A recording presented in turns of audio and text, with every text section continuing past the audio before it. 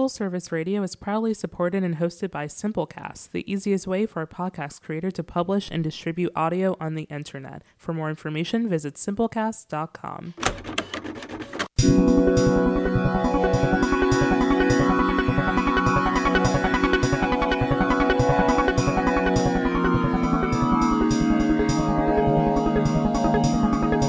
You're tuned into Full Service Radio. Full Service Radio. Full Service. Full Service. Full Service. Full Service Radio.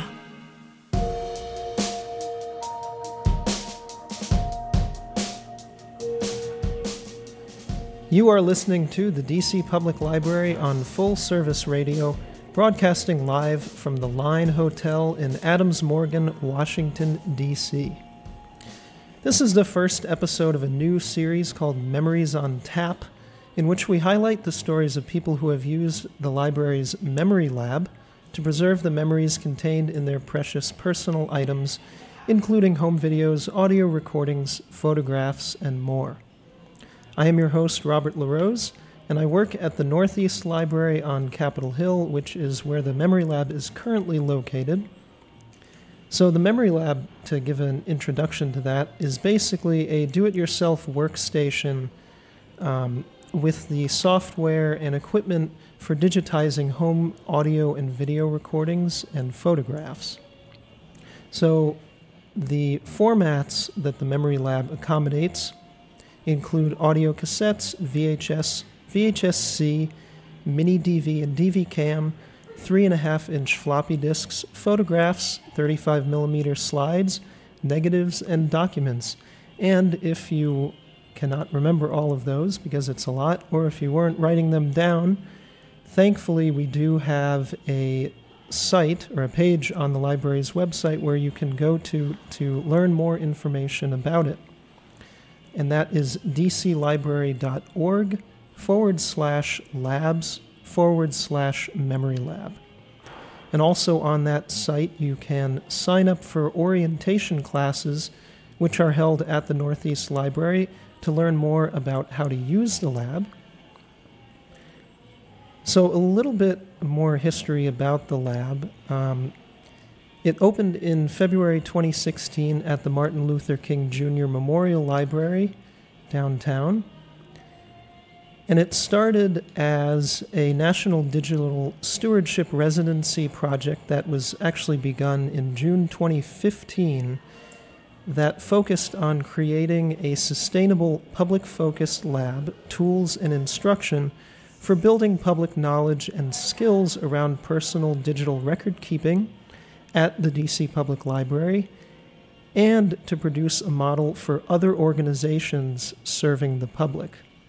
So, in 2017, the Institute of Museum and Library Services, also known as IMLS, awarded DC Public Library, in partnership with the Public Library Association, a national leadership grant to build Memory Lab digital preservation programs in 7 additional libraries across the United States, which are collectively known as the Memory Lab Network.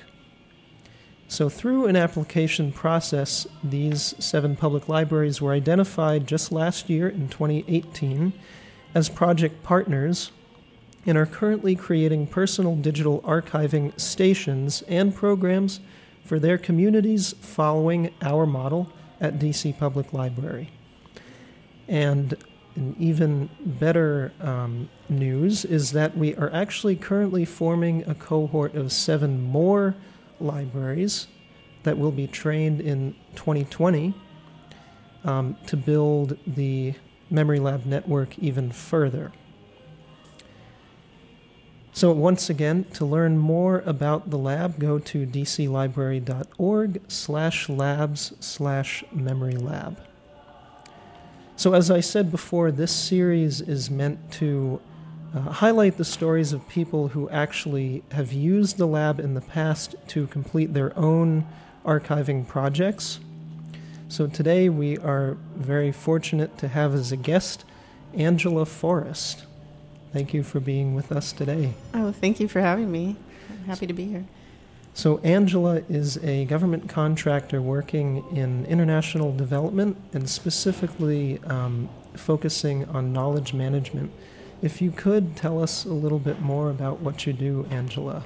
Sure. So I support an office in the United States Agency for International Development. And basically my job involves supporting the staff in the office, helping them capture knowledge and information through various channels, and improving and kind of facilitating the improvement of information, and from note-taking to facilitating meetings to identifying processes, documenting processes, building websites to capture knowledge and centralize knowledge and information. It's a lot of librarianship activities, really. But I think the main difference is that it's very internal. It's really about helping an organizational staff improve the flow of information and knowledge within that organization. Right. And you mentioned that you are a librarian yourself and you have an MLS, right? I do, from Maryland in 2013. Very nice. So just to get started, can you tell us a little bit about your own collection of materials that you digitized and the story behind them? Sure. So it really started with my cousin, Wanda Forrest, who lives in Baltimore. And it really came out of a conversation I had actually, now that I'm thinking, the photos came after I had interviewed her father, who is my great uncle, Russell.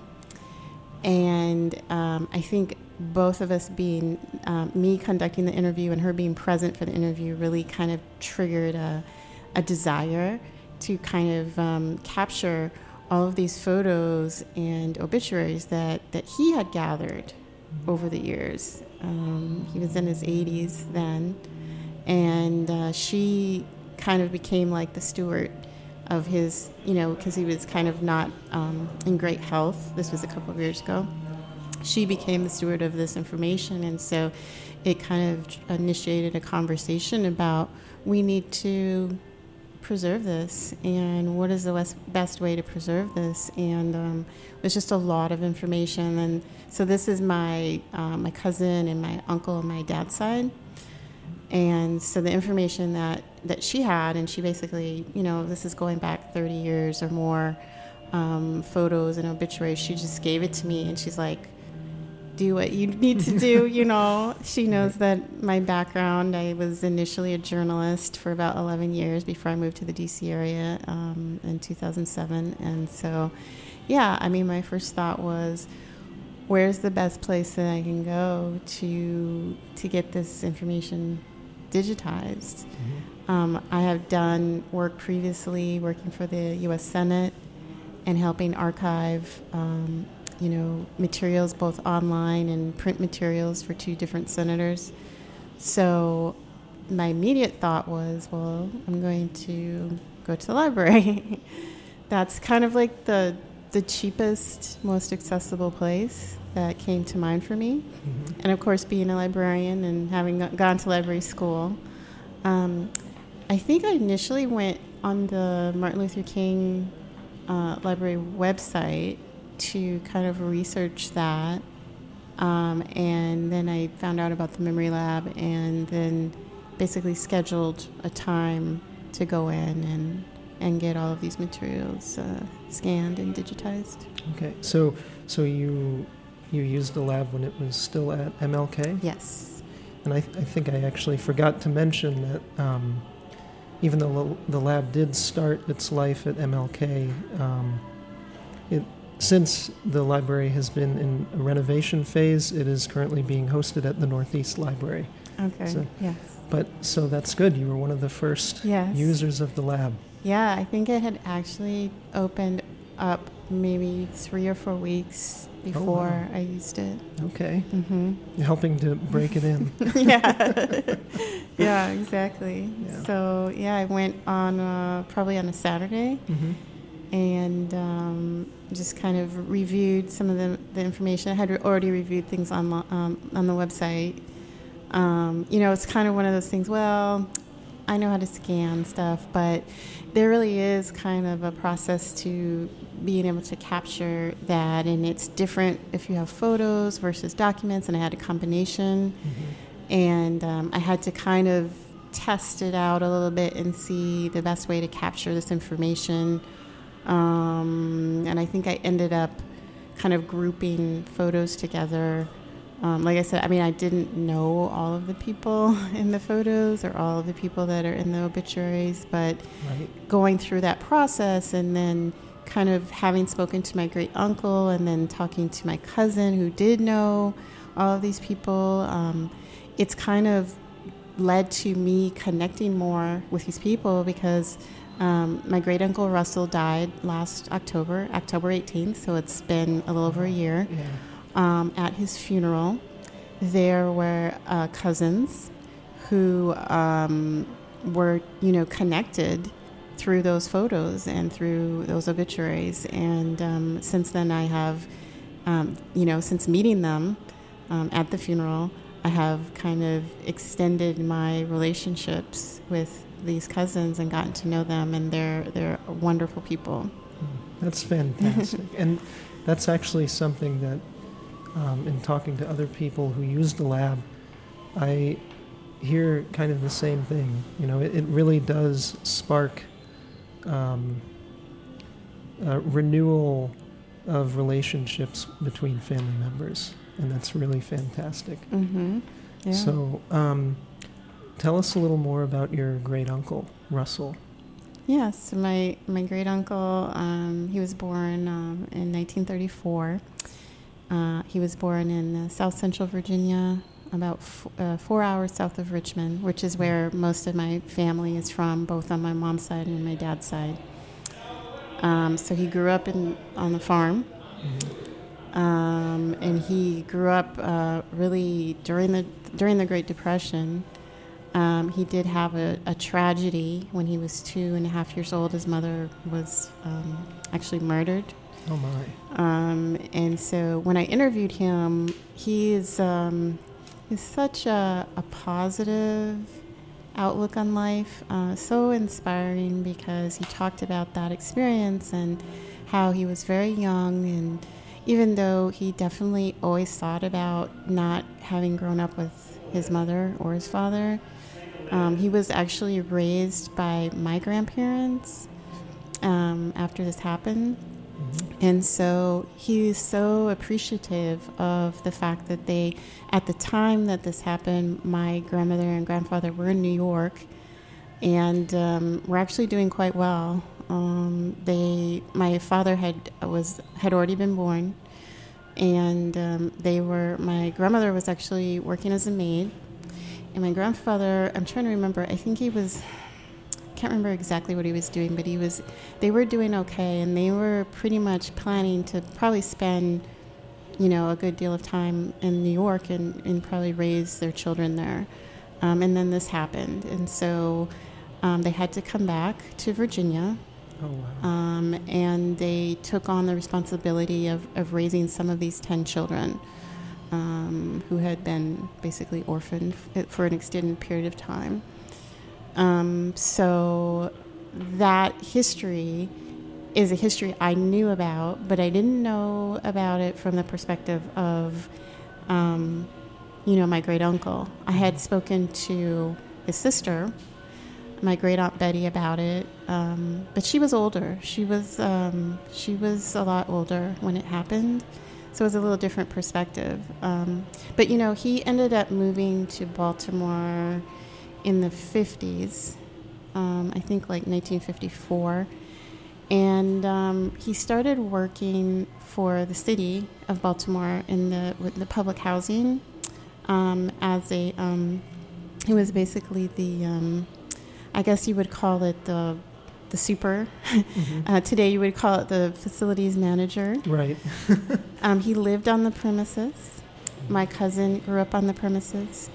And he did so much for the young people in that in the projects, in the housing projects there. He also ended up raising several stepchildren. Once he got married, he ended up raising several stepchildren, basically as his own. So after he died, my cousin, his daughter, started a scholarship fund in his name to give scholarships to recipients who live in the housing projects there. That's just to fantastic. honor his memory. And he told me stories about, just making time for young people there, some of them who may not have had, parental role models. Right. But just dedicating his time to like really helping any young person in the housing projects get some guidance and kind of providing some guidance to them. So at his funeral there were a lot of people who came. I'm trying to remember the name of the housing project. My cousin's going to be mad at me. I can't remember. I think it's called Flag House Housing Projects. And there were a lot of people who had come, who remembered him and remembered growing up and interacting with him and the kind of person he was and how he was just so generous with his time. And so he has an incredible legacy that he left behind. He wasn't famous, he was a regular working man supporting his family, grew up in racially segregated Virginia, moved to Baltimore, which was racially segregated in the 50s. And he was just determined to kind of chart his own course in life and to turn an early tragedy into something positive. It probably fueled his desire to be there for young people, his personal experiences. Right. That is fantastic. And it is quite a story. Yeah. And it's precisely those people who kind of inform your life in the background or seem to, that tend to make the biggest difference sometimes. Yeah. So that's fantastic. Yeah, he definitely positively touched a lot of people's lives. Yeah, and it shows with the attendance at his funeral. Yeah. That's amazing. So you mentioned before that going through this whole process, you didn't know a lot of the people in the photographs that you had. So, because a lot of people are in the exact same boat when they approach this kind of project. Do you have any advice for people who, might be in a similar scenario where they might not have the resources to find out who these people are in their photos? Well, what did you do to go about figuring that information out? Just talking to family members? Yeah, talking to my cousin Wanda, my Uncle Russell's daughter. Uncle Russell gave me a tremendous amount of information about his siblings and about his mother and his father. He has incredible memory. I'm just blown away about how he was able to remember things so accurately, years and dates. And so I have lots of great information about his siblings. And then his daughter Wanda, she grew up with a lot of these people, right, in Baltimore and in Virginia. She knew them. She's a little bit older than me, not that much. But it's interesting. I kind of grew up far away from really all extended family. I grew up in North Dakota. Oh, wow. And so I think my motivation is, since I had moved, I had been out of North Dakota for quite some time, and I've lived in Maryland since 2007, and then North Carolina and Virginia before that, like South Central Virginia. But basically, I just talked to them, and I just, at the time I was scanning the photos, some of the people, I didn't have a connection to them, even though my cousin was telling me this person, oh, this is this person, and this is this person. It was just like kind of a name until I think I met my other cousins at my Uncle Russell's funeral. And then one of the people in particular, they was their sibling, and she died fairly young. She actually has the same first name as me. Oh, wow. So there's a really interesting connection there. And so I still want to learn more about this particular cousin. And the other people are some of my Uncle Russell's siblings. The other obituaries represent them. And even, interestingly, my own parents don't even know a whole lot about the other siblings. But because I'm kind of talking to my cousins in Baltimore, I'm learning a lot more about the other siblings. And that's, hopefully that will lead to me even meeting their children and their grandchildren. Right. Ideally. Yeah. So, I mean, a lot of people are in that exact same boat. And it seems like many people, especially who use the lab, and you might be or have been put in this same situation, their family members entrust them with basically the sole duty of preserving everything and making sure all of these memories are usable and accessible to the rest of the family. But as you mentioned, it really does take communication among the whole family, and it's really not a job that just one person should be doing. True. Yeah. I would say on my dad's side, there's quite a few people who are capturing that family information, particularly like my dad's mother's side. We have a reunion every year, Patrick family reunion. So there are several people that are capturing that. However, they're not capturing it for my direct descendants, but other descendants who are part of the Patrick family. So I've been thinking recently, because I do go to the reunions, that I need to talk to my aunt and get more information about our direct descendant who is part of these siblings that we have this reunion around every year, so that he can be better represented. But yes, there's also people. I have another cousin who's interested in looking on my mom's side and researching that, and I'd like to work more with her. It's really, there's so much information. I keep telling myself, like, I'll probably have to wait till I retire. But it's one of those things that sometimes you can't, particularly when it comes to getting oral histories. Because people sometimes die, and you want to try and get that information, like the oral history information, and even like sitting down with them and talking to them about, tell me about your parents, tell me about your grandparents, tell me about your great-grandparents.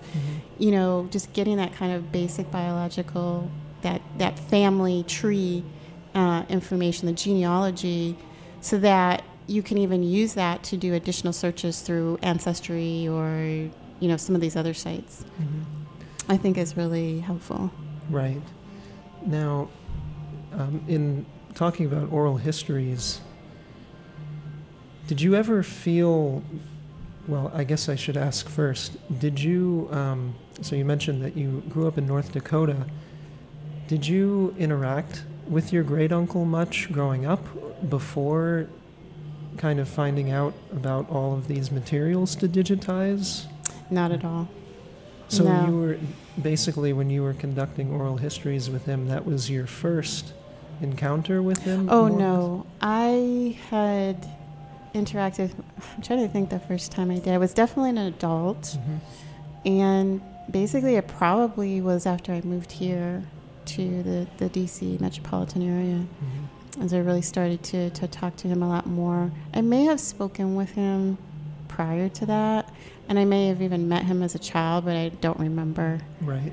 I mean, he's like one of 10. I definitely was probably closer to his sister, my Aunt Betty, my great Aunt Betty, and that's probably how I started to connect with him once I moved here was through her. I see. Yeah. When you were doing the oral history, did you ever feel like it was something that another family member should have done because you weren't as close to him? Or did you feel that it actually kind of helped you, not knowing him as well, that you were able to ask those questions? Because I know some people, I've heard that some people actually open up more in ways when they're talking to somebody who they're not as familiar with, because they have that something about talking to someone who is a little more anonymous, I guess, rather than their own close family member. Mm-hmm. So I'm interested to hear your thoughts on that. Well, I mean, I think that I moved here in 2007, and so I had like 9 years to get to know my great uncle during that time, Right, and visit and, you know, talk to him on the phone. And so I feel like by the time I did the interview in 2016, he was very comfortable with me, and there wasn't like I wasn't a stranger. Right. Okay. So yeah, I mean, I think that he was very eager to share. I feel like, and this comes from, as far as me being the one, I feel like my journalism background, I just took it upon myself to do it because I wanted to know my history. Right. And because of my background, I'm a pretty good interviewer, and he was eager to share. I feel like everyone is eager to share their history, their story, their life, particularly as they get older. Yes. And they kind of start to reflect on, you know, what is it that I've accomplished, and what are the things that I maybe wanted to do and I wasn't able to do.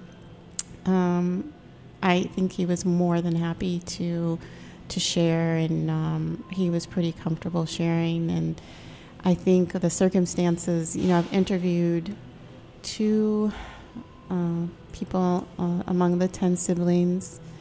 I'm always quite impressed with the way that my great aunt Betty and my Uncle Russell talked about the difficult, painful experience of losing their mother. And I found that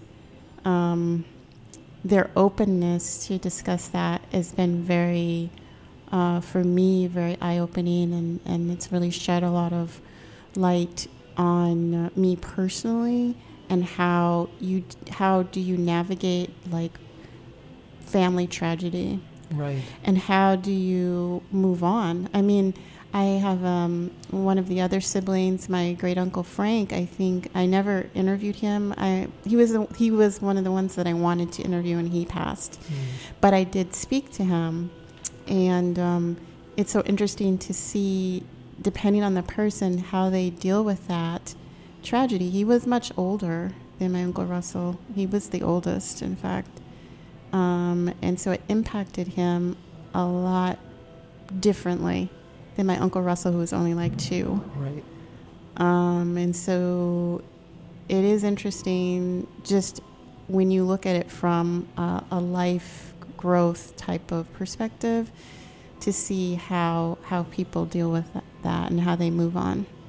Right. Or don't. Right. It's very important. Well, I think we're actually going to take a quick break. Once again, you're listening to the DC Public Library on Full Service Radio, and we will be back right after this.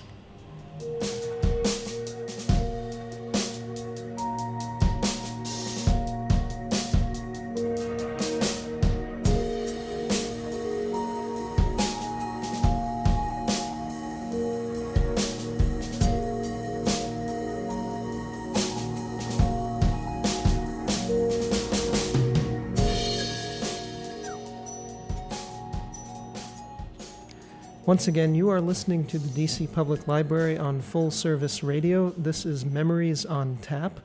We are talking to Angela Forrest about her experiences using the Memory Lab to digitize her family's collection of photographs and also the stories behind those materials and what she has learned through the process and also about her family. So we were just talking about how the process can kind of shed light on dealing with death in the family. And I know that's a very heavy topic.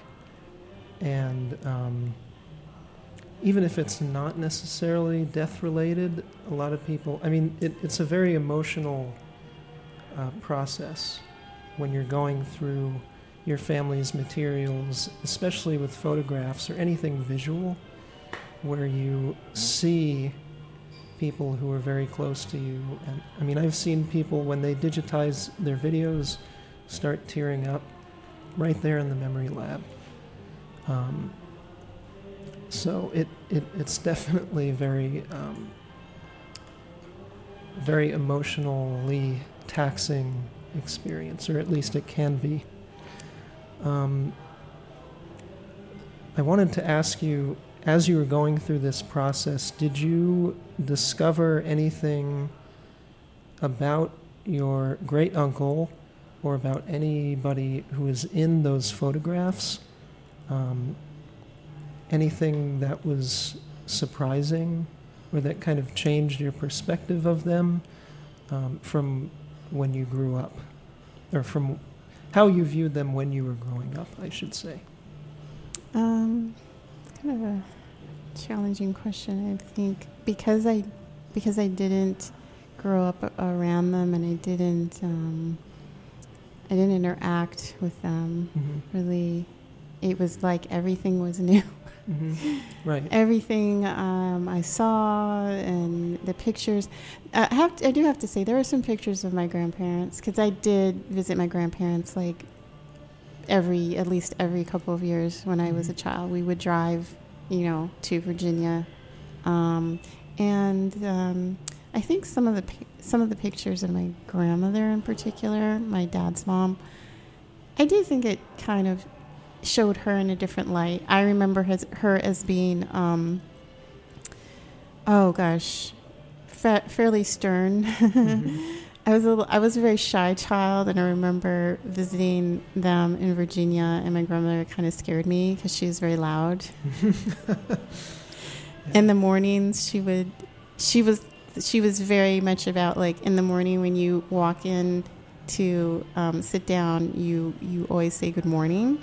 And I was very shy, and I never really talked that much to adults. And so she kind of was like, well, why didn't you say good morning? And it was like kind of terrifying. So to see those pictures of her much younger and kind of like carefree, and it was a different perspective for me to see that. But in general, I think I just learned, everything was new. I was learning about these individuals and how are they related to me, and as far as the people that were still alive, and it was very new to me, which is pretty consistent with a lot when it comes to my extended family. I'm still kind of learning who people are and right. Getting to know them and forming relationships. It's kind of exciting, right? Actually, to do that. I'm sure. Is there any story or any anecdote involving your great uncle Russell that you found out through interviewing him, like a particular case of him spending a lot of time with one of those children that he helped raise, or that he helped mentor, perhaps, in Baltimore? Or anything, did he ever talk about a particular child or that he had a particularly close relationship with? There is one story that comes to mind, and it's he used to give away bicycles. And I'm trying to remember if this came out of my interview. I think it came out of my interview with him. he would have these bicycles, and like he basically would give them away to any child who needed it, as well as like other items, you know, I guess like bats and whatever they needed. If they came to him and they said they needed something, he would find a way, I guess, to make sure they got that. That's amazing. Yeah, like I specifically think like the story that I'm specifically thinking of involves bicycles that he had talked about. But yeah, I mean, it just shows the depth of his generosity and his real genuine concern for these young people, and I guess an understanding of maybe the difficulties maybe that they might have faced, that he could probably relate to some of that. Right.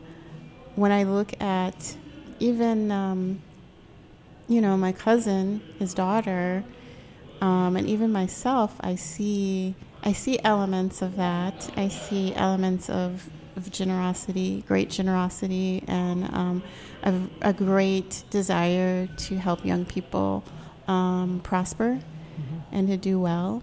And they don't have to be related to me, because I think, like my Uncle Russell, as it was like, and my cousin, it's like we're all family. You know, my cousin always says that, oh, we're all family, you know. So having that kind of spirit of embracing people and wanting to help people, I think that is a very powerful legacy that he's left behind. Right. And especially if your biological family members are not necessarily available to give you that kind of guidance, I'm sure he really provided that guidance to a lot of people and helped them develop and grow. Well, we are getting kind of close to time, but I also wanted to ask you, not to put you on the spot again, but do you have, of all of the memories that you have growing up or even more recently, what, in your opinion, is the most important or special memory that you have? If there was only one thing that you could save, thankfully that isn't the case, but if there was only one memory that you could save and pass on to your family members to say, like, this is what has been such a big part of who I am, what would you say that is? Wow, that's like that's a big question. I would say the thing that comes to mind actually involves, and I don't know how you would capture this. It wasn't captured. You know, it's just a memory. Right. But I used to run competitive and track and field competitively since the age of 5, from like between 5 and 19. Wow. That's pretty young to start, isn't it? Yeah. Wow. So like every summer, I was like all summer long competing in various like track and field events, and I distinctly remember. So I was pretty good. This is in North Dakota. I was really good in the 400. That was like one of my top events, 400 meters. So in one particular track meet, one particular summer, I was in like a kind of regional track meet, and I always won. And this particular race, I didn't. This particular race, there was a young lady who I distinctly remember coming around the last 100 meters, and at that point, that's usually when like I'm most winded and like losing my energy, and she was just like full of energy, and she just like went right past me. And so that was really hard for me. I think I was like 11, to really kind of deal with defeat like that. That was just a really hard thing. And I distinctly remember not wanting to go up in the stands and like face my mom. Not that my mom was one of those, I don't know what you call those parents, like who go crazy with their kids in sports. Their kids have to win. Yeah, she wasn't really like that. But at the same time, I felt a tremendous like I had let her down. So I remember going up to the stands and like facing her, and all she said was, you know, as long as you did your best, as long as you did your best, I mean, that's fine. That's good enough. So that has kind of stuck with me probably throughout my life, and anything that I've done. Right. You know, as long as you do your best, then your best is good enough. It's interesting how just one memory can kind of impact so many of your decisions and actions going forward through the rest of your life. Well, I think we are just about finished, so I wanted to thank you once again for being here so much. Oh, thank you so much for inviting me. I've had a great time talking to you. Thanks. So this has been an episode of DC Public Library's Memories on Tap on Full Service Radio, broadcast live from the Line Hotel in Adams Morgan, Washington, D.C. Please visit dclibrary.org to learn more about the library's services and programs. And please also send us your comments online at DCPL on Twitter and at DC Public Library on Instagram. You can listen to and download this show wherever you listen to your podcasts by searching for Full Service Radio. Thank you for listening, and have a good rest of your afternoon. Thanks for listening to this program on Full Service Radio, broadcasting and recording from the Line Hotel in Adams Morgan, Washington, D.C. Full Service Radio programming can be accessed live and archived on fullserviceradio.org. Our talk programming is available on most podcast apps like iTunes and Stitcher, and our DJ sets are available on mixcloud.com/fullserviceradio. Full Service Radio features over 30 weekly shows and over 50 local hosts covering every topic imaginable.